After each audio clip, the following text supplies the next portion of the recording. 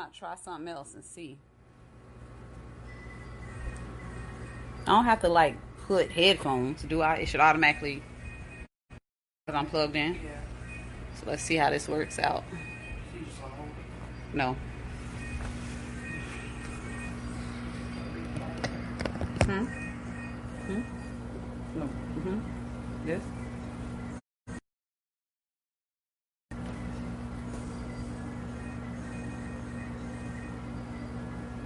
It's all tangled up. I don't even know if this gonna work. Had to go to the old-fashioned ways. Let's see.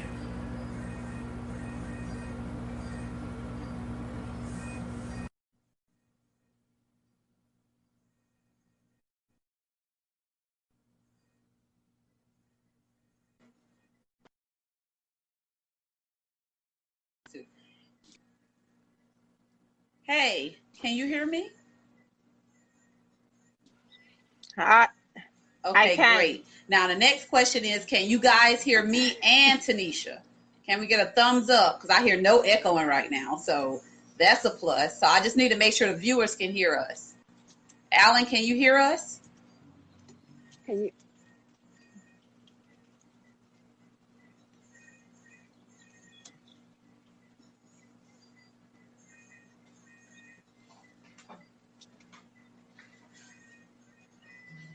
Are you watching? Go on. Okay, good. Yes, he said great.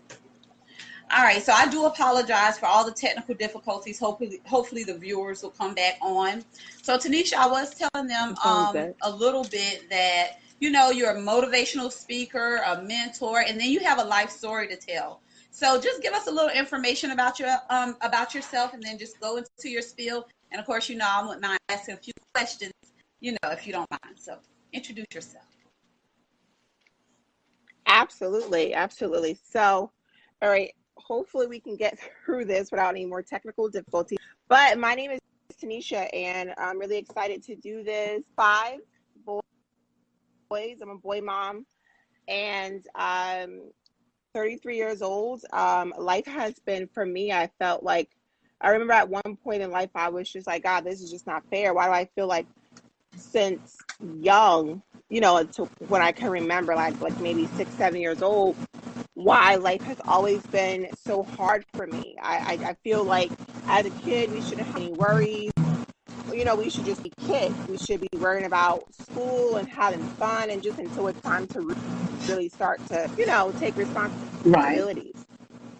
So, I remember. So at a young age, I feel like I felt and I knew everything that was going. Again, as a kid, you should not like my father. My father went to prison when I was about 3. Obviously at 3 I don't remember, but I actually remember things from about 4. He went to prison and he did a really long bid, um, about 10 years. My mom went to jail when I was about 6. Um, Even rewind a little bit. Um, Grandmother took care of me. My grandmother took over because my mom was 19, but she also struggled Okay. with drugs at an early age. I was born, so so my grandparents took, and my mom and dad were like dibbling dabbling drugs, and my Oh, dad was also a okay. drug dealer. So for that, to me, when my my life, I'm like, wow, I was like really to for me crack epidemic, go through all of that as such. I was not even, a day old and our face and all of that. know. So that's that. And then my mom, as I grew up, my grandparents raised me, and then my mom jail. My dad went to jail. She got 10 years. My mom went to jail 7 years. So continued to raise me in Newark, New Jersey. So again, Newark, New Jersey was known as one of the I would say the toughest cities. A lot of the crime rate was very high. There was, killings every single day. We lived in obviously a urban area, so with that alone, it was a lot. I remember seeing things at a young age that no one my age should have ever seen. I've seen people I've seen violence at an all-time high. I remember being in a store when I was about 5 years old, and the store was being robbed. And I remember hiding down in this where the owner kept all the beer and everything to avoid being seen. And that happened in Irvington, New Jersey. Wow. After that last incident, my grandmother said, no more. We have to get the kids out of here. We have to move. So I then moved to Phillipsburg, New Jersey. The time in the early 90s, obviously racism is still going on, but it was really racist back then. We lived right down the street from people who had Confederate flags, KKKs, things like that. Me and my siblings, we didn't know anything about that because we were Black and we moved to our predominantly white town, but we didn't know about racism. We were only 6. And 6, 3, 2, we were 4. There was 5 of us that my grandmother ended up raising, that my mom was just having back to back. And we didn't know. So when we would go down on the street and we would see white people and they in disgust, or we'd see people with skinheads and they would tell us, oh, skinheads, you stay away from those. They don't like Black people. It was really rough. And then when we went to school, we were the only Black kids there. So it was a culture shock. We go from being in schools where it's all Blacks, maybe a few Puerto Ricans, no whites, mainly Black and Hispanics, Dominican, Haitian, African, to predominantly white. Being 6 Blacks in a school. Yeah. So that was a culture shock. I think we did our best to try to fit in. I started to experience racism at the age of 6. So that was if pretty you don't mind rough. me asking what happened with that. And then, how did you even know at that young age it was racism? Was it something that dramatic or traumatizing that happened? If you don't. So my grandmother told me. So I would come home and I'd tell her situations or something that happened to me, or the teachers were always being really harsh to me, or always being down on, being down at me. And my grandmother said, they're racist, just like that. And I'm well, what's that? And she's they don't like Black people. They don't want to see you win. They don't want to see you succeed. They don't want to explain to me. And I remember feeling so hurt, I'm just a kid. Why would a teacher, an adult, not want to see me win? Why would a teacher be so mean to me? Why would a teacher be so and treat me different from the other kids? If I forgot I remember one incident, I was in 4th grade, I forgot my homework. Now, mind you, as a teacher, you don't really know what's going on in a child's home. So I think you should be, kind of flexible, or kind of pull me to the side if you feel like I'm always all over the place, or maybe seem unprepared or unorganized. You don't know what's going on. Maybe I can't afford it. Maybe, I'm going through a trauma at home that's, So anyway, the teacher said to me, Tanisha, where's your homework? And I go, oh, I was running out. Now, mind you, I had to walk. They didn't have buses back then. So I literally, this is no exaggeration, I had to walk, I want to say about 12 blocks to school. So imagine me having to be 8 o'clock. How long would you think that it would take a 9-year-old to get up, get dressed? My grandparents didn't walk me because my grandmother, she would be home with my other siblings. So we would have to bunch up and walk, or sometimes look up where mom would say, hey, I'm trying to give you guys a picture. So I would have to walk 12 and all types of weather to school. I forgot my homework, and my 4th grade teacher said to me, how could you forget your homework again? You're such a dodo bird. And I was like, a dodo bird, but that's like the dumbest bird in the world. Like, like they have like a really small, brain, birds in general, but especially a dodo bird, I Right. did remember that. Wow. I was like, I remember hurting my feelings and I decided to stand up for myself. I said, I said, wait, did you just call me a dodo bird? Right. That's a dumb Right. bird. Wow. And she looked at me like, I was like, I'm going to tell my grandmother that you called me dumb.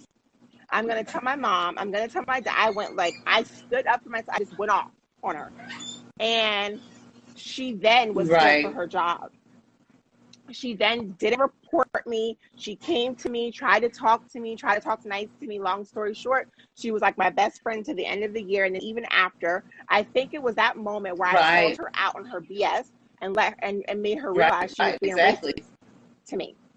And I think I genuinely feel that, I mean, she was trying to save her job. And I think at one point it was a turning point for her. And I think that she realized she was being very unfair to me. And it wasn't until she asked to speak to me to the side after school, and she found out, little things about me, like I was writing every Yeah. day to, to mail them out and things like that. She found out a little bit of my history. She was asking me questions, and I think she really, really Right. ate her own crap. And I think time and she was nice to me, but that was my very first time Racism. experiencing racism out. Very loud. Mm. It was very loud, very broad, and child, I just stood up for myself. I'm like, I'm not Right. going to take this from them. Now that my grandmother told me what it was, I'm like, oh no, they're not going to treat me different. That's horrible. So that's kind of how that was. Yeah, it was horrible. It was. And I stood up for myself every single time.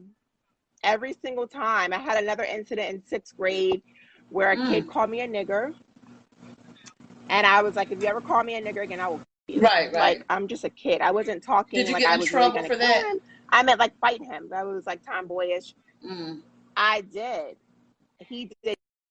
Got in trouble. Not only did I get in trouble, I got charged for terroristic Wow. threats. Charged for terroristic threats and fined and Oh my dropped God. As court. a sixth grader. Oh And I my was only in sixth gosh. grade. And I was only in 6th grade. So Yeah. some of My is that grandmother some of had the to reasons pay. that you wanted to mentor, and be a role model for other children based upon what you went through, what you've seen? That's a lot, Tanisha, in just these few minutes that you shared.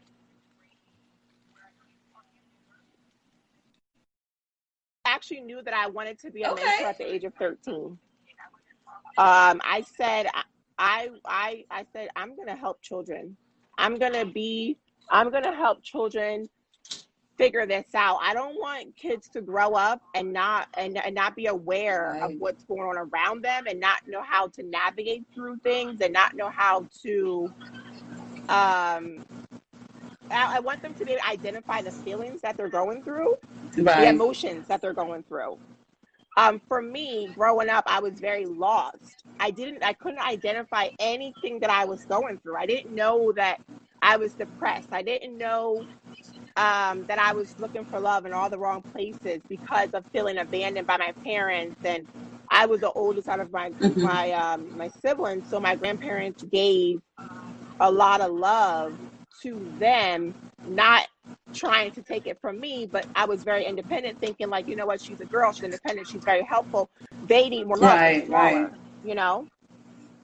So I think I lacked a lot of love. I didn't get the typical I love you every day, maybe a couple times a day. I didn't get a tuck in bed. I didn't get a Hmm. how would you get those things. And I don't think that my Right. grandparents intentionally didn't do that. I just think that they themselves were going through a lot. My grandfather was sick. He had diabetes. He had where Hmm. his kidneys were failing. So he was really, really sick, but he still tried to work. My grandmother had to quit her job as a dental assistant, and she was also going further in the medical field to take care of us. So I just feel now as an adult, I can kind of Right. see what Right. went on. They also battled with their own addiction. My grandmother got clean when I was about 10. Um, but she did also deal with an addiction, but she was more of a, I would say, like Hmm. a Yeah, functioning I hear that a addict. lot.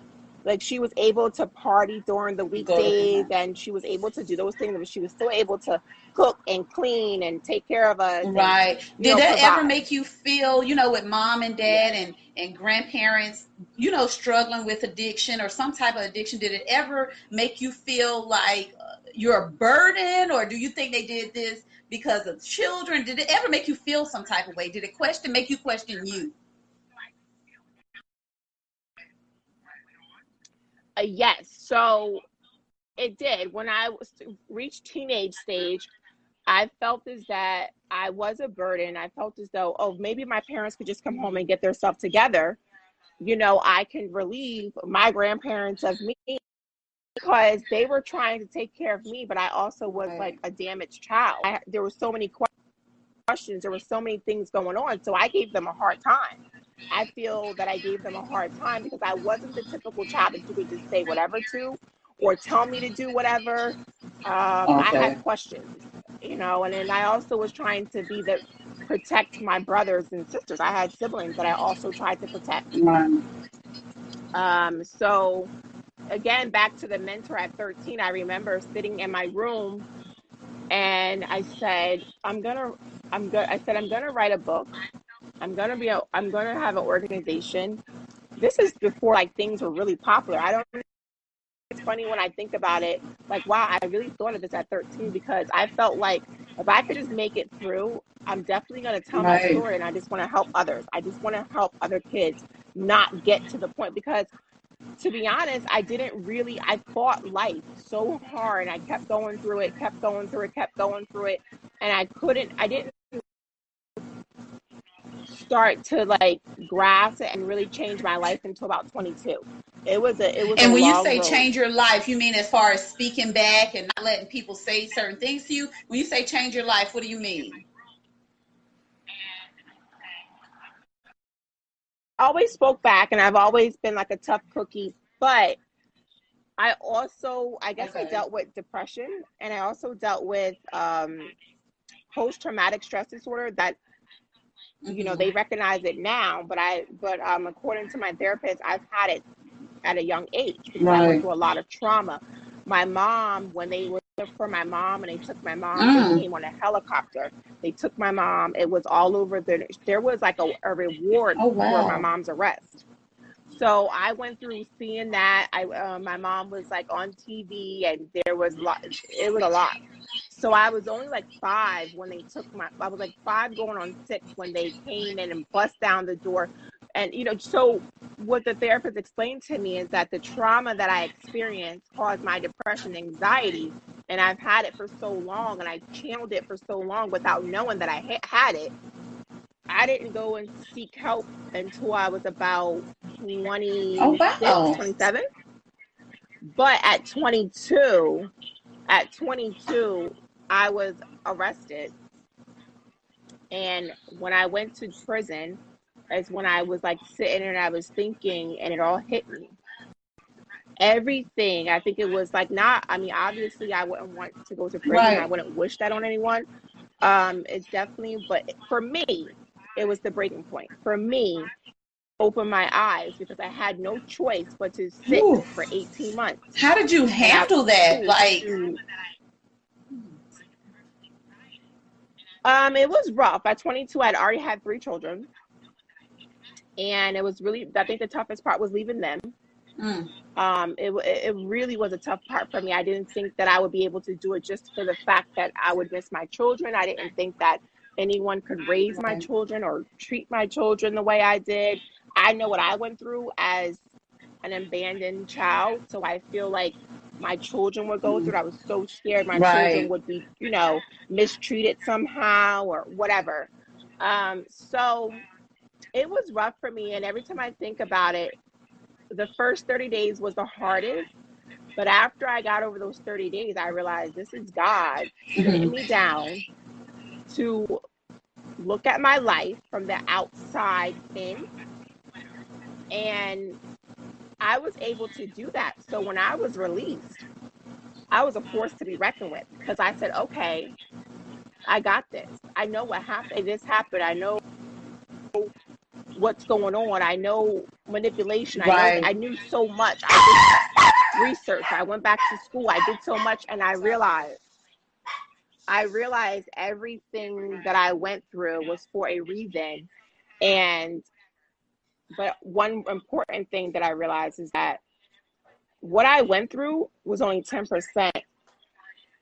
The 90% out of 100, 90% is how I perceived it and how I acted off of it.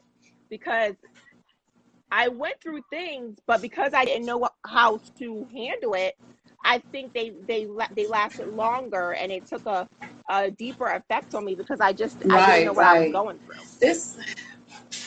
So it takes a strong individual to, be who you are today and go through as much as you went through from a young child, even to age 22. So I am a strong believer that everything happens for a reason. So maybe it was that time for you to just sit down and take a look at yourself and, figure things out. Wow. Right. Because I said, God, why would you allow me? I mean, I always talk to God, and I said, I was so angry at this point. I felt like I'm not even going to be a believer anymore. I'm like, why would you allow me to go to jail, knowing that it was pretty much a guilty association more than I was. I'm not a drug dealer. I'm not any of that. And I was really angry. And like I said, it was after 30 days when I'm in a maximum state prison. Okay. I'm in maximum state prison, the prison that you see on Snap. One of the prisons that you see on Snap, and people are there that they've killed and they're on death row. And I'm like, God, this is not for me. Like, why would I be here? So it was after those 30 days where I realized it, and I was able to come out, and, I learned so much. And how I knew being a mentor and motivational speaking was for me, and just being, an inspiration, is that the women in prison, I'm talking women that are 20 years older than me, 10, 20 years older than me. These women in prison were, when I look back there's like a little notebook that they signed, and they wrote like things for, me to look at when I go home. And I remember opening that, and I was like, there's no way these women feel this way about me. They were just telling me how the whole time I was there, how I inspired them, and how I inspired them to be better, and how I gave them a better outlook on life. And I'm like, me? Like, to that, you were just being you. Right. I just was being myself, I was being myself. But I guess just being myself, and the way I would talk to them, and they would ask me advice, or we would just have conversation, inspired them. And I remember nixing that off. Like, there's no way. There's no way I could be that. I don't even want to do that anymore. I don't want to talk to people. I don't want to inspire people. I don't want to motivate people. I'm not a good role model. I was like, I don't want to be a role model. I felt like I wasn't worthy of being a role model, because of all the things that I went through, and the times that I failed, and the times that I felt like I failed my children. I'm like, I don't want to be a role model, because people are going to expect me to be. And that's not all the time what it is. But I realized that wasn't the case. And sometimes you're inspiring people and don't even know it. Like today, who say we would have crossed paths for you to share this story with people you probably never would have even, on my end, you're probably inspiring somebody right now that you never thought in a million years that you would. So this is awesome, Tanisha. And like I said before, like you said, everything happens for a reason. So had some of those things didn't happen, you never know where you would be today. So yeah. Exactly. And that's what I said. That's how I look at it. I'm like, okay. Even in like my first relationship, my very first like deep relationship, I experienced domestic violence, and I didn't even know, you know how you hear about domestic violence, and you may even sometimes see it. And I always said to myself, how do women get themselves involved in that? Because I felt like, the first time someone puts their hand on me, they're done. Right. That's not the case. Right. And then I ended up getting into it. And then I was so deep into it, and I was like begging God. I remember, like I said, I know I've shared this before. I remember like talking to God and I feel like he's not hearing me. I got to write this down. Maybe I got to write it down. I remember 19-year-old me writing down a letter to God, like Wow. to help me. Like, how did I get into it? Because I fell so deep into the relationship that I didn't see who he was. And then it wasn't until after I already was in the relationship that I experienced the manipulation, the being possessive, and then came the hitting. And I took the hitting as he was like fighting me. I didn't really take it as Really? I don't Really? still to this day, I really can't tell you. Yeah, I just took it as like we argued and he hit me and I hit him back and we went back and forth, and you know, he would always be so apologetic. So it was really rough for me because I felt like I was in the world by myself. I felt like, okay, because my grandmother, when I told my grandmother, she was like, told you so, because she kind of identified it before I even really got into the relationship. My old school, so she's like, I told you, he's no good, you know? So I'm the oldest sibling, so it wasn't like I had other siblings to go to talk about it to. I didn't really have lots of friends. I'm a real stick to myself type person, and then I was almost embarrassed to talk to anyone outside of that, you know. Oh, yeah. So I never got help with it. I just dealt with it, and then it got worse and worse and worse. It took, like I said, for me to go to prison, for me to realize my worth. Like, wait a minute, he was abusing me this whole time. I know it sounds so crazy, but it wasn't until I went to prison I said, he was abusing me. He was manipulating me. He was playing on my kindness. Like it all hit me. And it wasn't easy when I was released. All the things, you know, everything is always easier said than done. So all the things that I wrote from prison, by the way, I'll be celebrating 10 years in December. All the things that I thought that I would do, I did accomplish it, but it took a while. So I was released from prison when I was 20, I want to say 24. Yeah, 24, right. 24, and I thought it took a while. It didn't take a long time, but it took about 3 to 4 years. I'm 33 now. It took about 3 to 4 years for me to really stand firm on things, like letting people go, not dealing with my children's father anymore, not dealing with this person. I was attracted to guys that were no good for me. I know if some women on here can all relate, that we like the ones who are aggressive and thuggish and, you know, no good for you and you know how it goes. But those were the examples that were set for me. All of my uncles were drug dealers and out of jail. My dad was a drug dealer and out of jail. And for some reason, to me, I don't know, I just felt like no one could take me serious. That's a corporate person or someone who's of anything. Stand from where you came from, right? So I literally always, they're not going to understand me. I thought I got to be with someone that can relate. Maybe I could be with someone who's like me, but also wants to strive for the better. Those are all the wrong perceptions, but you have to understand, I'm navigating through life by myself. I have no dad to tell me right or wrong. I have no mom to tell me right or wrong.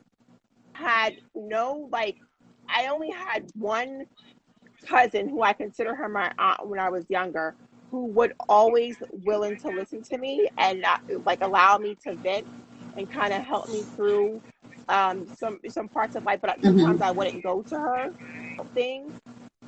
But I felt very alone, and I had to figure it out. And I thought to myself, I cannot allow children to feel this way. I can't allow these children to do this, even if I could save only a few.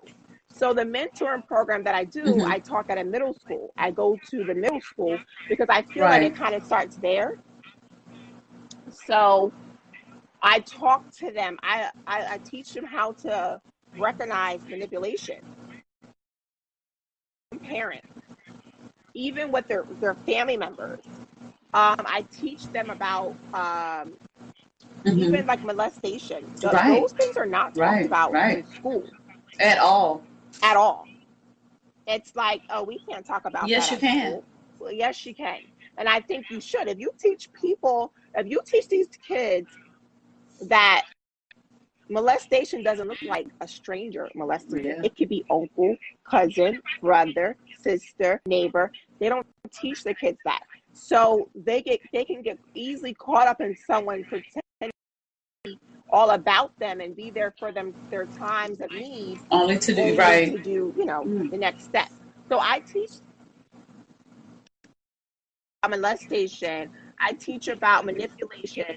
I teach about, toxic parents, toxic family members, because I have a lot of the girls who say Hmm. they don't get along with their mom, and they kind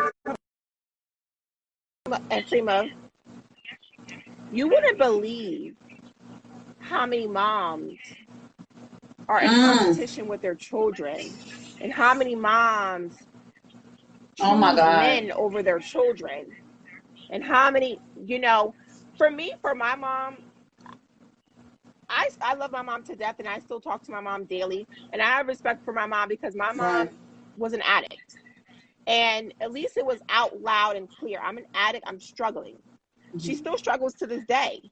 However, it's the moms that want to pretend to be a good mom, and they keep their children, they take them through things, but really they're not addicts, but they're like Right. strung out over guys, and they'd rather party every weekend, and instead of Mm. pouring into their children and talk to them. So I try to help the girls realize and talk them through it and what to Right. do in situations like that, That's I noticed just from things us like that. speaking, Yeah, you get a lot of people that say they're mentors or, motivational speakers, but you rarely hear individuals that speak about things that no one wants to address. It's the normal things, well, not normal, but it's not about, like you said, molestation or right. parents or family. That's kind of stuff people stray away Yeah, from and focus on the right. strangers or, so kudos to you, Tanisha. Yeah.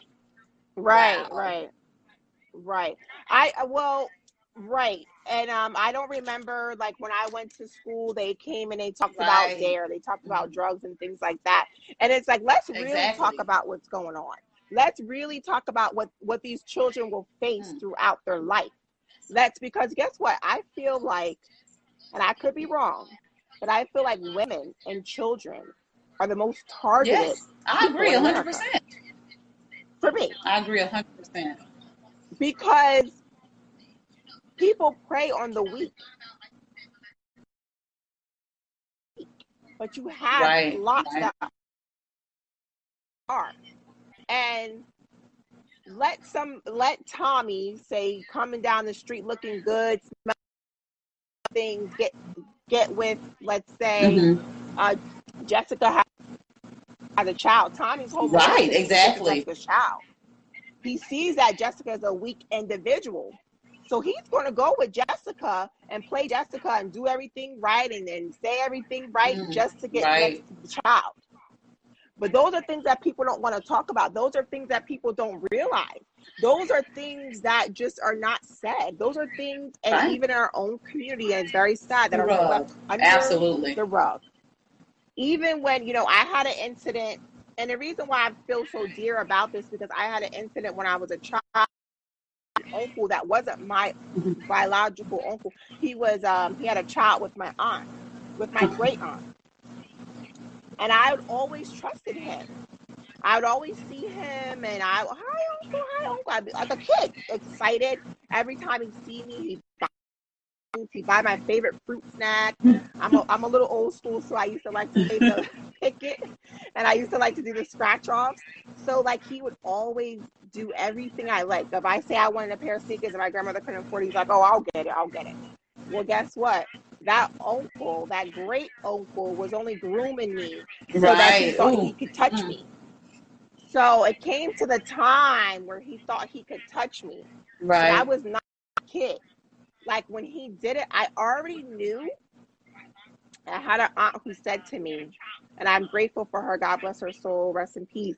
She came to me and said that if anybody ever tried, I remember being like 4 or 5, and she explained to me that Right. they're about pedophiles and molestation and things like that. And so I recognized what he was trying to do, not the part where he was grooming me. He asked me On to his sit lap. on his his Ooh. lap and give him a kiss. Now, I sat on my uncle's laps all the time, my grandpa, things like that. So that wasn't. But when he asked for the kiss, something in my spirit was like, I was nervous. I was scared. And I Yeah. thought, a kiss? So he did that, and I tried to give him like a quick kiss, but he like Oh pulled me in for goodness. like a closer kiss, Yeah. like a French kiss. And I thought, oh my God, like a part of me, a little piece of me died right there. I loved him. He was a great uncle to me, always, but I held this secret on only because I wanted to find the right time Yeah. to tell everyone. And I ended up telling a counselor Oh because he tried gosh. several times after that to like grope me some type of way. And I was only, I really can't remember the exact age, but I want to say I was anywhere between 9 and 11. And I remember telling my counselor what happened to me. And my counselor immediately got on it, called. But the saddest part of it all, to make the long story short, nothing was done about it. My aunt was an addict. My aunt was an addict, and one else was an addict, and everyone was dibbling dabbling drugs. And it was just like, it was never, listen, I'm sorry this Wow. happened to you, blah, blah. Nothing was done. Family until the day he died, which was like a couple of years ago. So for me, I got through it. It bothered me for some years. Just, I think what bothered me the most is that Right. no, I think that my school tried to do something about it, and they couldn't really press charges if they couldn't. At that point there wasn't any Right. like Right. physical proof. It was just me against them, and Wow. whatever. So for me, absolutely this needs to be talked about, and I use my voice every chance I can to talk about it, and I use my voice to talk to children about it, boys and girls, because Right. you know Wow. so they don't ever ask me what I talk about in the school, so they just know that I'm a mentor. They like the way that I Everything just you talk about can. Yeah. everything that I can fit in. Wow, Tanisha. Wow. Every day I start off with, we start off in the class and I say, ask, and then they tell me and I say, now, how are you really doing? Like, what happened? How was the weekend? I talk to my girls individually. If I see that someone seems a little, reluctant to share or seems something's wrong, I always go up to them, or I ask to speak to them to the side or after class, because I Right. want to know what's going on. I want them to talk to me. I want them to trust me. I want them to tell me, and they spill it.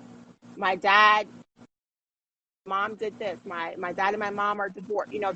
And I try to really help them channel through That's all of that. amazing. So it's a passion of mine. It really, really is.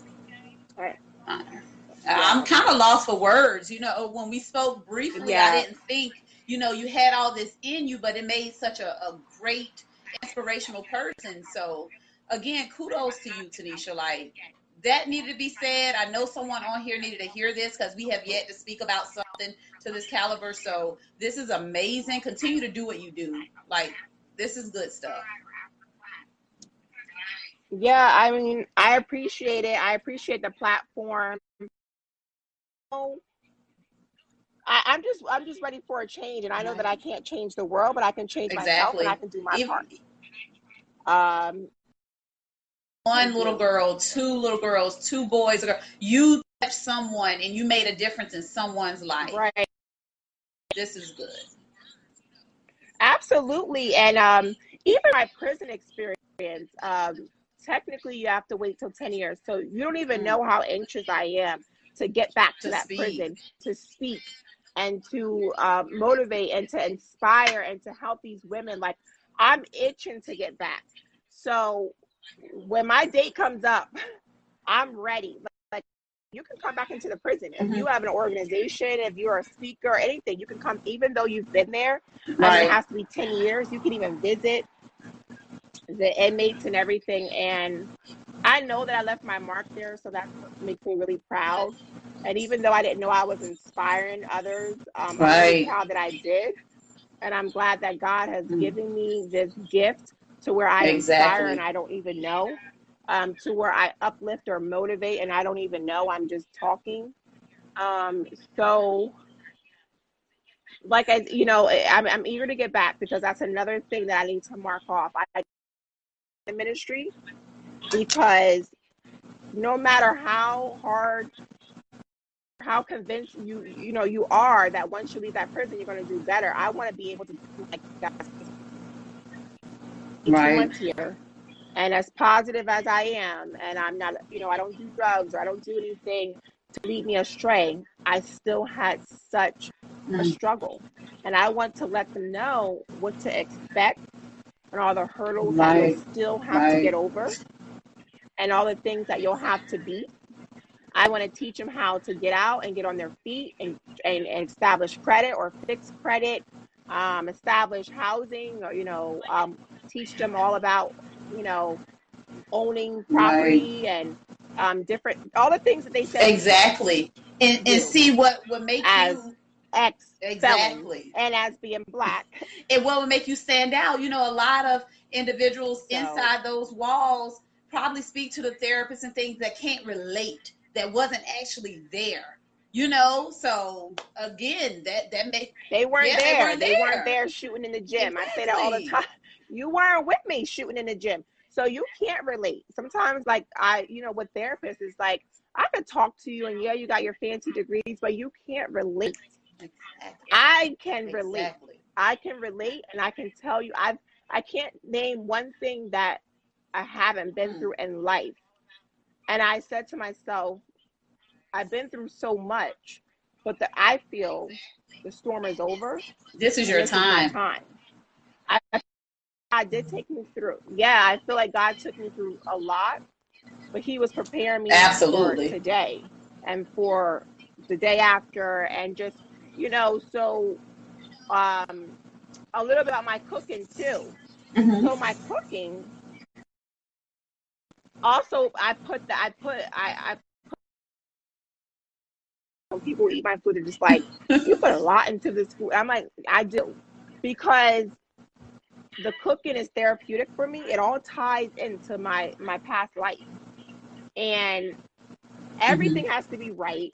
And I put so much into it, all my ingredients. I'm like, no, this has to be this. I can't Right. sub this for that. And I'm like, a lot of people say that my food is like a Oh. love language, and it is. It's my way of just like, I want you to feel comfort when you eat my food. I want you to feel loved when you eat that food.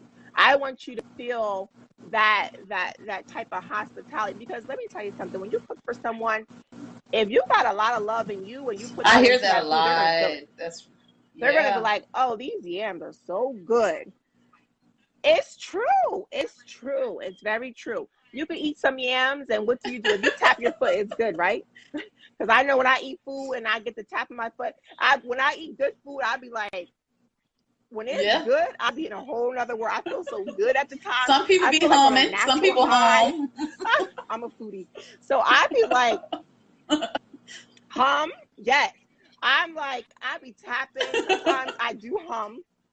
I've heard from my fiance that I make like a little moan. I'm like, okay, whatever. But I I don't, when I eat food, I literally don't want to talk to anybody. So I'm not really the girl to go on a lunch date or a dinner date with. Hmm. If we are going to do that, it has to be something like Right. appetizers or You need to drinks, eat your because I food. need to eat my food. I need to feel everything.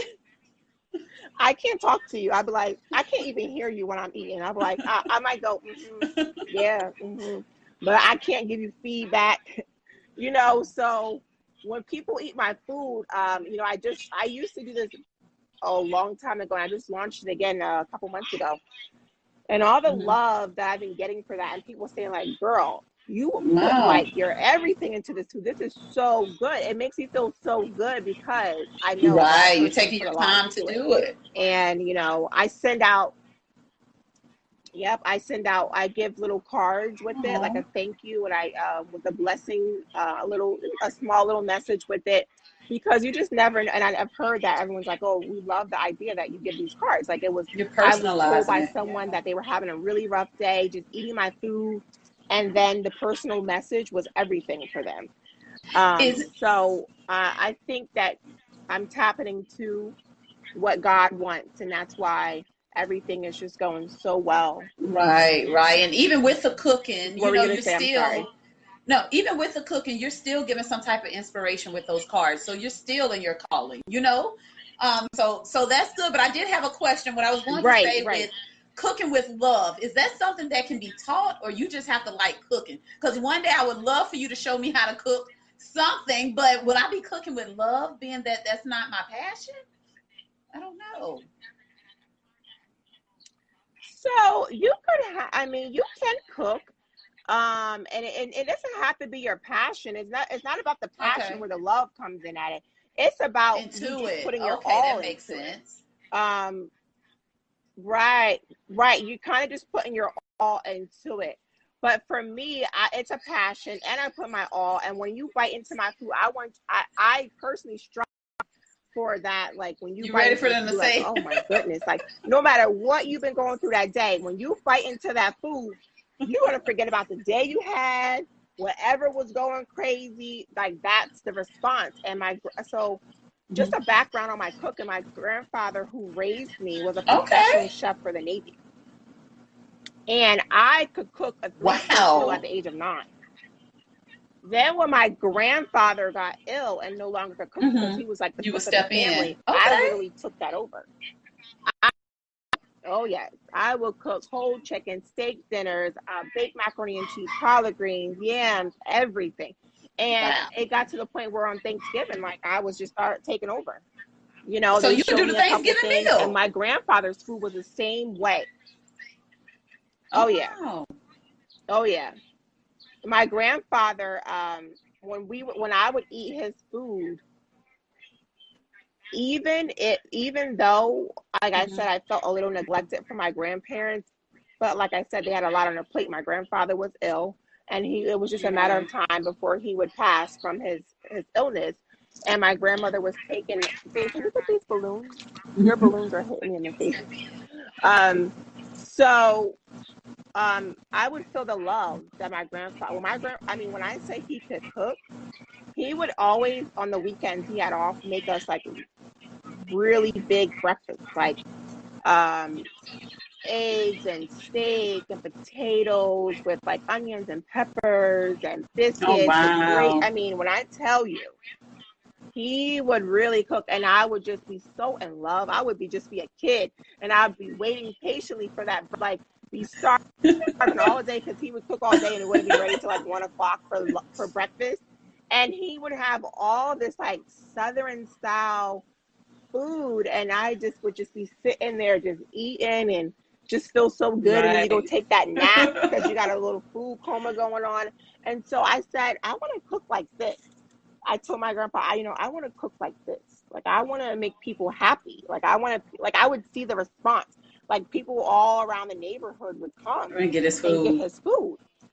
And my grandfather also, and my grandmother, yep, they Wow. sold dinners. Okay. Back in the day, they sold dinners like on the weekend.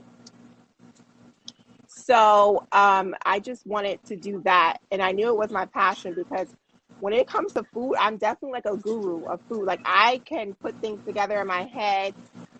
It's like Mm-hmm. I works with my taste buds. I can say, that's not going to work. Or if you put this without even trying it, I can say, if you put this, it's going to work. It's Oh going to wow. go good. I know. Like with my sweet potatoes, a lot of people love all my food, but I have like secret recipes. I do some of the traditional ways, but I have always That you some ingredient that no one knows about. They tried to like, oh, what is it? Like, right. I've had yams before, but what's up with your yam?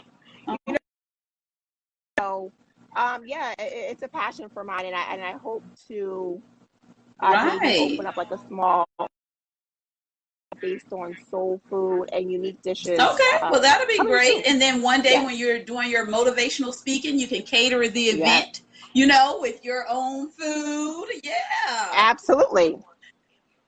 I feel like it goes hand in hand, like motivation, food. Yes. It's like it goes hand in hand. So, I'm just really excited about this journey I'm that I'm excited for taking. you. That, because I did fight it for a while, because I'm like, God, I can't talk to people. They're not going to listen. People are not going to believe me. People are not going to be receptive to, all those fears that would feel, just as a normal human being. Like, you feel like it's just Right, not going to right. work. And, doing my motivational speaking and the responses, like, just alone this week, I haven't spoke. I don't really do. I want to do more speaking Hmm. on my Instagram, my Facebook, like just daily little messages. But like when people randomly message me and tell me that you uplift me, you inspire, you motivate me, I'm just like, what? How? What am I doing? I'm Right. just sharing my post about my children or this or that. And it makes me feel really good. And I thought to myself, I gotta really start speaking more. Yeah. So, They can tell it's because I have so much to genuine and that say, it comes from a good place. I have Yeah. so much to say. Before we yeah. Absolutely. I No, I was just gonna say I've seen a lot of people that were Go ahead. chiming What were you in, gonna so I say? kind of wanted to go back in case it's something that they were asking you. Let's see. Sure. She said hello. Um, let's see. Nicole said start to label us. Probably we're speaking about the school and the teacher. Alan said you would think it was just the Yes. South, but it's in New Jersey. Yeah, I would only think it was the South too. My sister said trouble's all over. Nicole said Absolutely. I'm from Jersey City and didn't experience racism until I moved Absolutely. here in the South. So yeah, she was from New Jersey, but she didn't experience it until she moved here. Let's see. Someone said Right. April said uh-huh. And you know what's funny to me? When I go to the Mm-hmm. South, I tell my fiance, I was like, I love it here. Like, I was just in North Carolina for a wedding. Is that really Yeah, considered the I would South? think so. Like, Hmm. right? I would say it's considered South. Even when I went to like Georgia, I've been to South, like different places, and I love it. Right. Maybe because I don't live there. And I'm just like, oh, the hospitality is so good. The food's always on point. They know how to season the food. The tea is always sweet. That's the reaction I get when I go to the South. But I have heard of how Yeah, bad. yeah. Yeah, a few of us were really shocked to say you experienced that up north. Not saying it doesn't happen, but normally here. Someone said, I guess. Uh-huh. Oh, it's bad. You know what I think? Hmm. You know what I think really is? I think it's hidden. Oh. I think it's hidden behind things, because when all the racism that I ever experienced, it was, I'm racist, but I'm not racist. It was like, I'm being racist to you, but I'm hoping you Okay. don't notice that Oh, I'm being wow. racist to you. I hope you don't catch what I'm trying to say. I hope by me calling you dumb and you're only You 9 or 10 wouldn't years catch it. old, you Yeah. don't catch that I really don't care for Wow. Black. Yeah. That makes sense. Right. So you have to really like for jobs, I would get job offers, but it's no coincidence that all the white people get moved, and I'm so experienced and I'm such a good asset to the company, but I don't get Hmm. promoted. So what is that? Right. You know, I remember, working at a restaurant, and I kept asking to be a server, and there were so many excuses as to why I couldn't be a server. Guess what they Not wanted me a to do? And not do a being a only bus boy or nothing like stand that. stand at the door. Oh. No, I wasn't going to do that.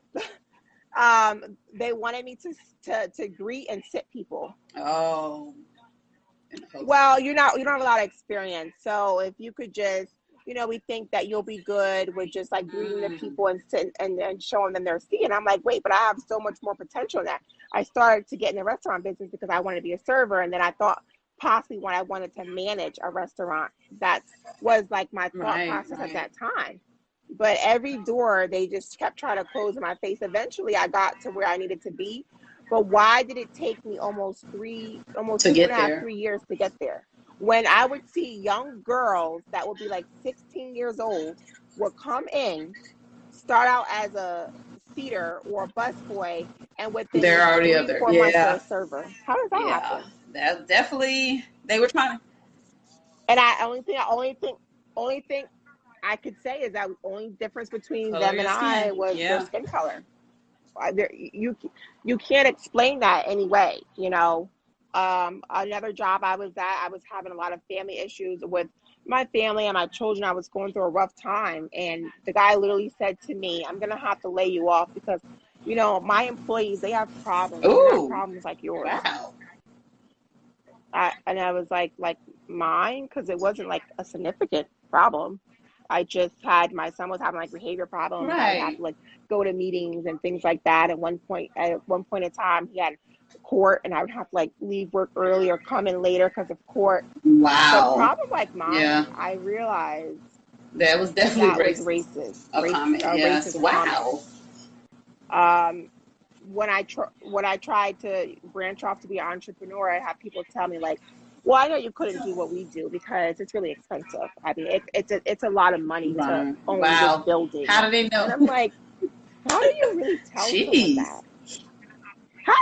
You know what I said to my fiance? I go, "Do they have to Right. look into my bank account or something? Like, do they know my credit score or something?" Like, it was just mind blowing to me. I'm like, they gotta know Right. something I don't know, People because always judge a book by its cover for no you know nothing reason. about me, Yeah. and you're telling me. And my thing is, it had to be racism, because I'm here, I'm driving a nice car, I have my own home, I possibly know what I can and cannot afford, or what type of buildings I can own or not own.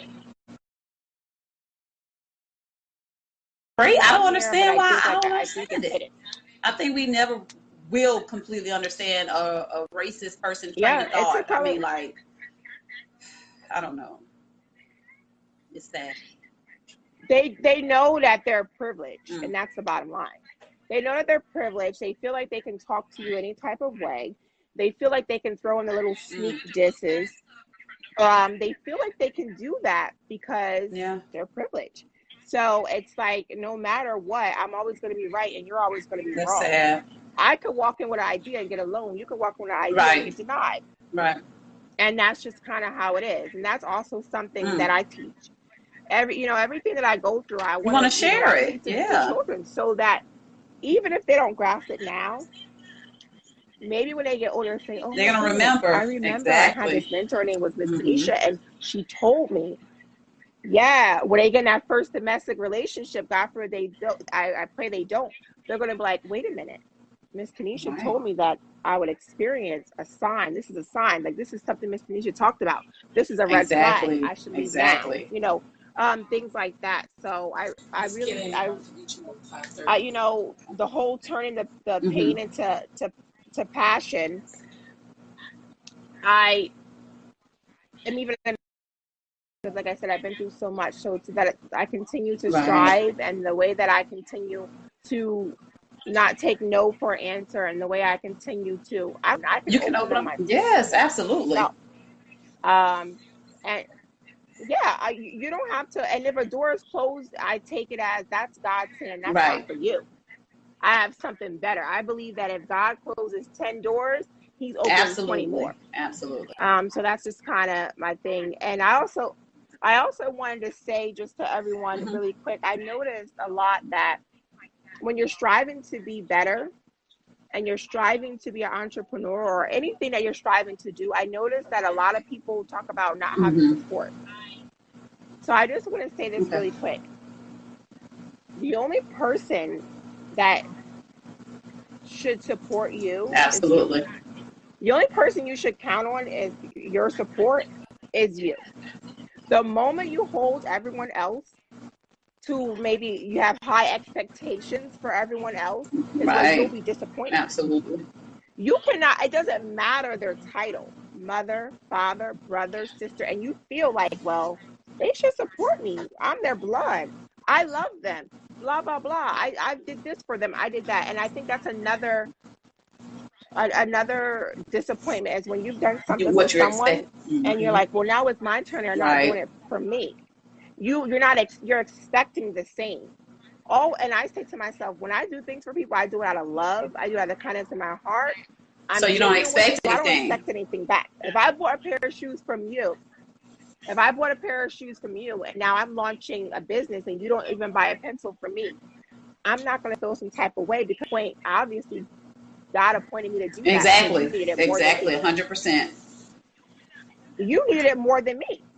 So God put it on my heart to support you. I don't need you to support me, and I'm not going to feel some type of way Me. because you're not Right. supporting me. And then here's another thing. Some people don't clap for you. Think about this. They can't clap for themselves. For They themselves. can't even clap for Wow. themselves. So what makes you think they can Okay. clap for you? They can't even motivate themselves to get up out of the bed and to do half. And sometimes there may be some type of Mm-hmm. jealousy because you're doing Want to do. all that they That's a want good to way to do look at it. and they can't do it. So they can't bring themselves to congratulate you or to be happy for you. Wow. They can't motivate Motivation. themselves. You think they're going to Right. motivate you? Absolutely. You think they're going to, right? You think they're going to cheer you on? They're not. They're Wow. not. So I feel so bad when I see people post about, oh, this person can't even repost my stuff, can't even watch my live, can't even buy this for me. You got to let that go. It's all false hope. You got to let that go. You got to just support yourself, be your number one cheerleader, be your number one supporter. And if it's for you, God's going to make a way. It don't even matter if you go on Right. live and only 2 people is there. Guess what? God wanted those 2 people to see what you had Exactly. to say. So you don't have to worry about, everyone else. And I think that's just important. I really wanted to say that because themselves and they have so much fear and starting a Right. business or just anything in general, like children. They want to play basketball, but they don't see mom Right. in the crowd. Yeah. They don't see dad in the crowd. They don't see anyone cheering them on. And yes, it's a sad thing, but even as children, we have to teach them. You support You yourself. support You do it yourself. for you. You tell yourself you Yeah. can do it and you do it. Absolutely. Do it for you. Don't do it for mom. Don't do it for dad. Don't do it for friends. Do it for you. And I just think that's really important because I think that's where a lot of people get let down and they don't try to go any further. They don't reach their goals. They don't try to be successful because they're so concerned about everybody else. And I just think the important part in life is to just clap Right. for yourself. Right, right. That was well said, and that was Absolutely. well needed, to be honest with you. That was well needed. And again, Tanisha, this was an amazing segment. You said a lot, and I know people can feed off of it. I know people felt it. It was all genuine. One day, maybe you can teach me how to cook those yams without the secret recipe. Yes. But I appreciate you, Tanisha. Yeah, I don't know if I'll be able to tell you my secret recipe. I can do it where it's really good for you. I can. Maybe if I'm ever, you're in North Carolina, right? Are you in South Carolina? Okay. Maybe if I'm ever in that area, Fremont, I can come show you personally. But I don't know if we can make it public. I could come show. I'm willing to come show you personally. And I hope that we can do something in the future because I like to now to my motivational speaking and things. I would like to come out. And maybe we can put something together. We can have some great foods. We could do a live sip and talk, like where people actually come there and we can eat and we can talk and we can laugh and we could cry and we could motivate. Right. That sounds real good. She said the yams are dope. Her daughter loves them. We can definitely set that up in the future. Yeah, I'm so open me too, to that. definitely. So please, reach out to me. I mean, from here to South Carolina on a flight is like less than 2 hours. So I was just out, we were there last year and we really enjoyed it. And this is my calling. This is what I'm ready to do. So wherever God leads me, I'm going to go. And so we could always set something up. I would love to come out there and talk to the younger generation and even young women and answer questions and try to help them. We can definitely set that up and I'll definitely keep in touch. I appreciate that offer. And thank you so much for coming on and sharing that with us today. I know a lot of people heard it, felt it. So thank you so much. Monday, again, Tanisha, you rock. You're amazing. Kudos. Yeah. Thank you so much, Prima. If you could save this and I sure will. I'll get your information. Okay. All right. Thank you. And what we say, peace and All right. love. Thank you Thanks, so much. everybody. Bye God bye. bless everyone. Yes.